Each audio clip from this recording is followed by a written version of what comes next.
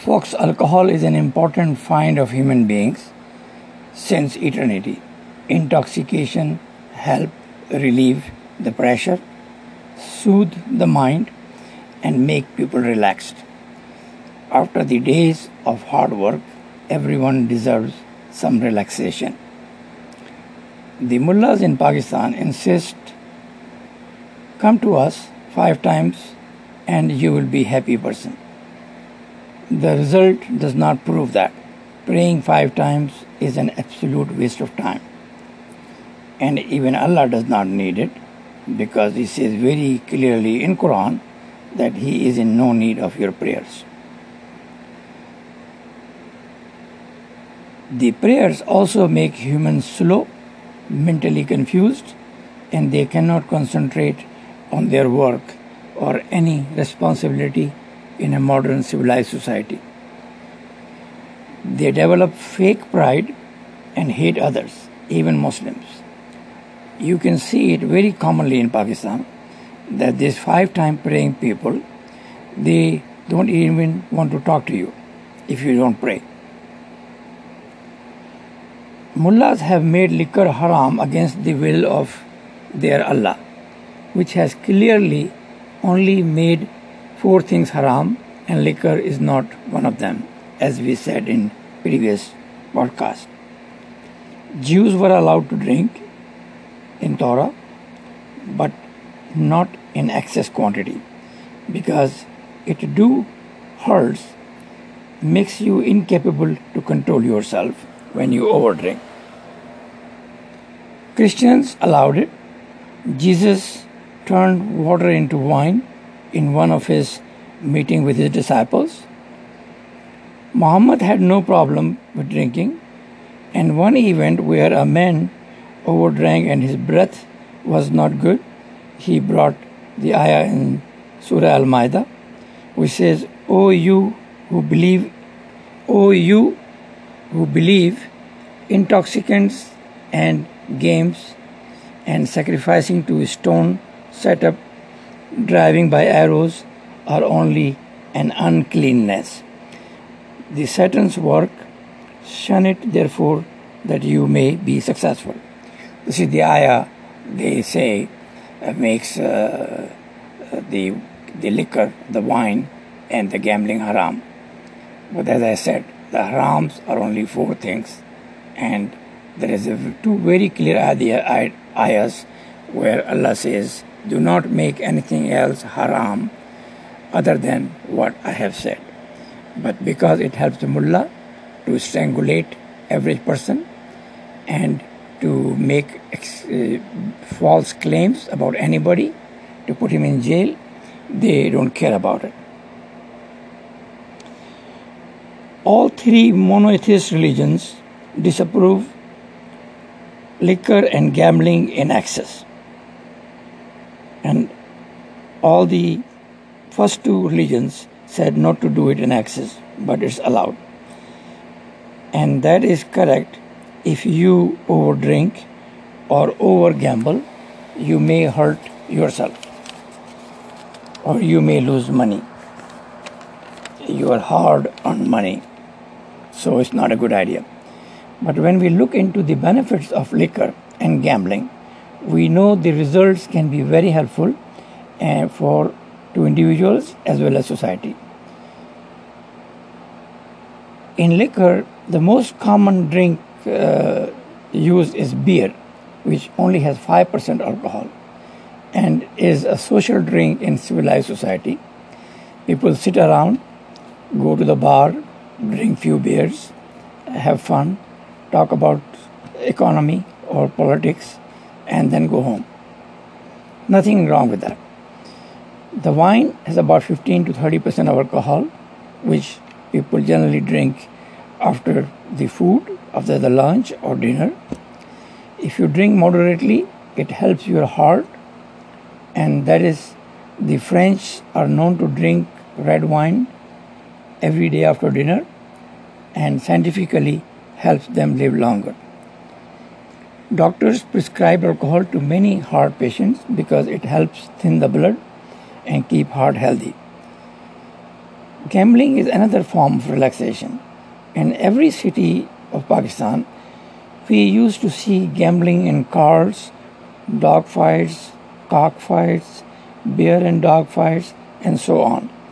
After the days of hard work, some kind of intoxication was used all over the country.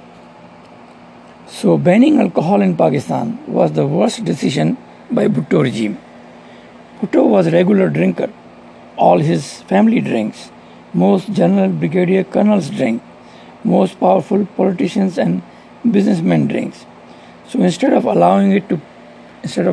disallowing it to poor, regularizing the trade and collect billions in taxes, which could have helped poor make schools, hospitals, and roads, was a better idea. The Bhutto government made a wrong decision to save his power only, which anyway was not saved, and he was hanged by another second-class intermediate boss journal.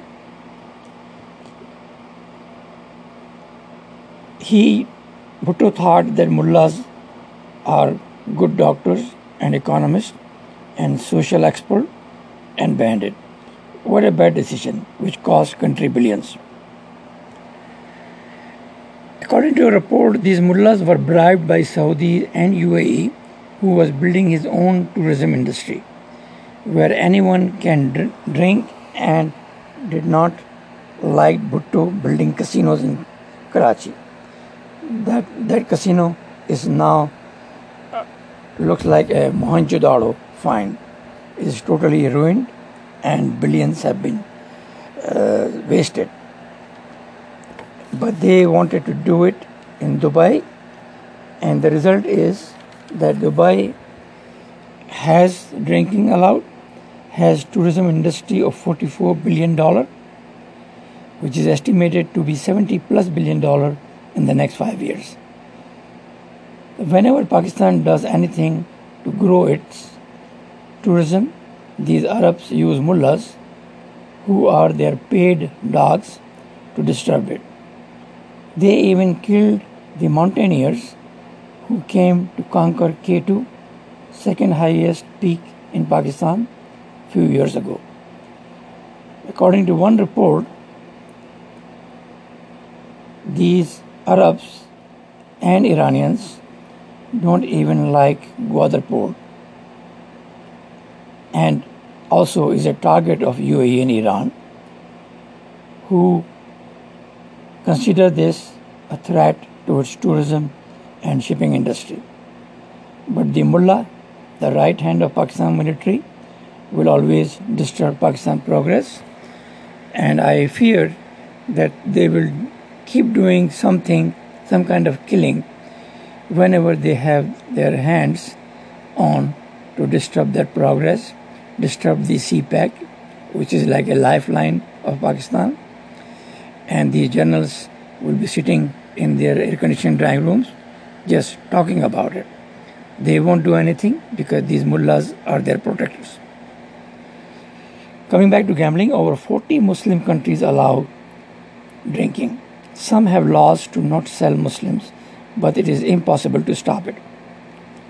Drinking and eating is a human right, and no religion has the right to force laws to stop it. But unfortunately, Pakistanis have no rights because of the bad luck that they are Muslims and under the control of Arabs. The countries who have got out of the Arab control are doing much better. Countries like Turkey and Malaysia, they have drinking allowed, and lot of other countries, they allow drinking. Because as I said, drinking is not haram. If Pakistani mullahs have made it haram, then every Pakistani should move out of the country and let mullahs live and run that shit place.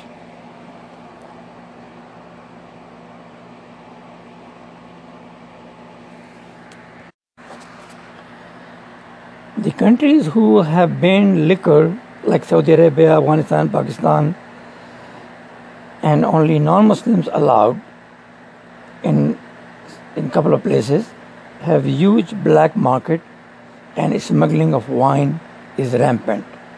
Only police and customs make money and the country loses billions in taxes. As I said, all military officers, corrupt and rich, drink and poor are denied such a helpful liquid, derived from fruits or sugar. According to a report, every Saudi palace, and there are thousands of them, has a bar and they can drink all they want. Pakistan is in such a dire state of economy that tourism is badly needed to save the country from being annihilated. Since alcohol is not even haram in Quran, there is no reason to not allow it. In every civilized world, drinking and gambling is regulated, and very few people get stuck in alcoholism or gambling. And these countries have institutions helping these addicted people. Alcohol economy in US is $300 billion, gambling over $550 billion. And government collects over $100 billion in taxes, which are for the benefit of the country. While in Pakistan, the total tax collection is $40 billion, and that includes everything, direct taxes as well as indirect taxes.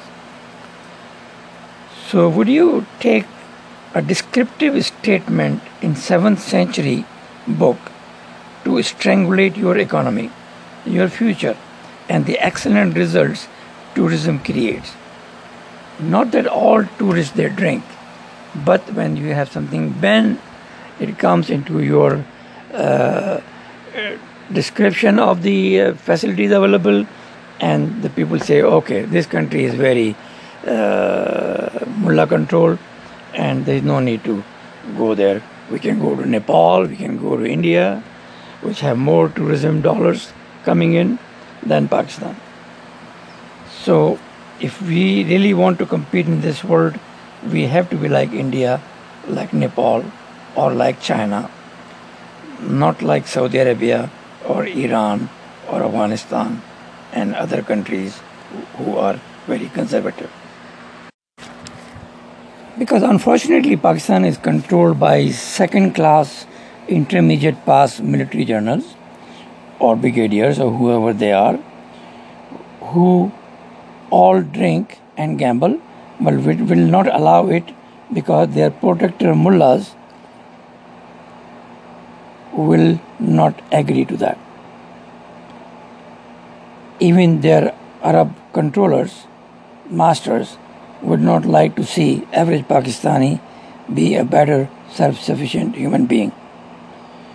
We were doing good until 1977 when liquor was not banned for everybody. Mullahs or Arabs are neither doctors, economists or social experts who all support legalization of alcohol as it has tremendous benefits when regulated by the government. Not doing it only hurt everyone, and we see regular news of scores of people dying in Pakistan using illegal alcohol, sometimes very lethal. And no one cares to change the law as they are poor and must die in a barbaric country.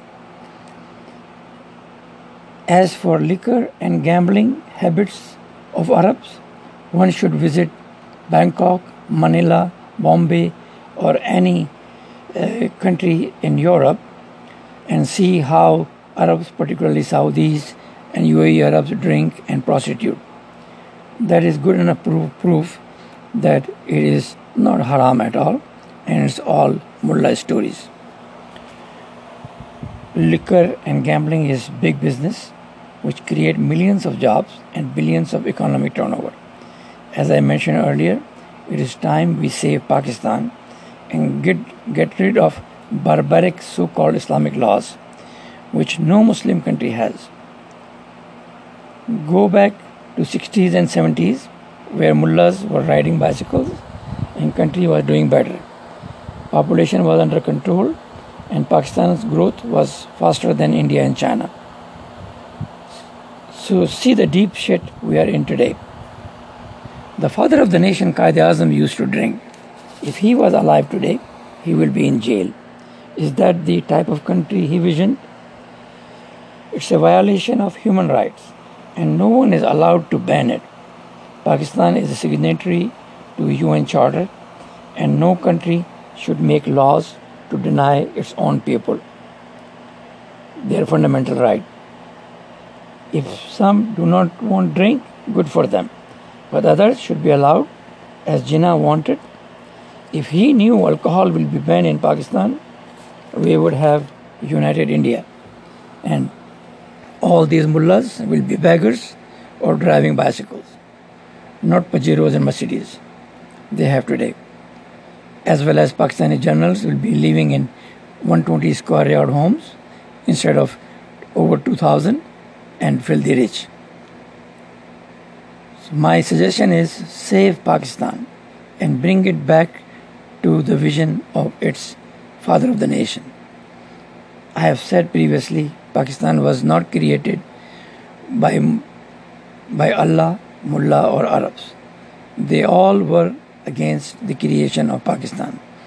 Pakistan was created by the leadership of one educated and very informed human beings called Quaid-e-Azam.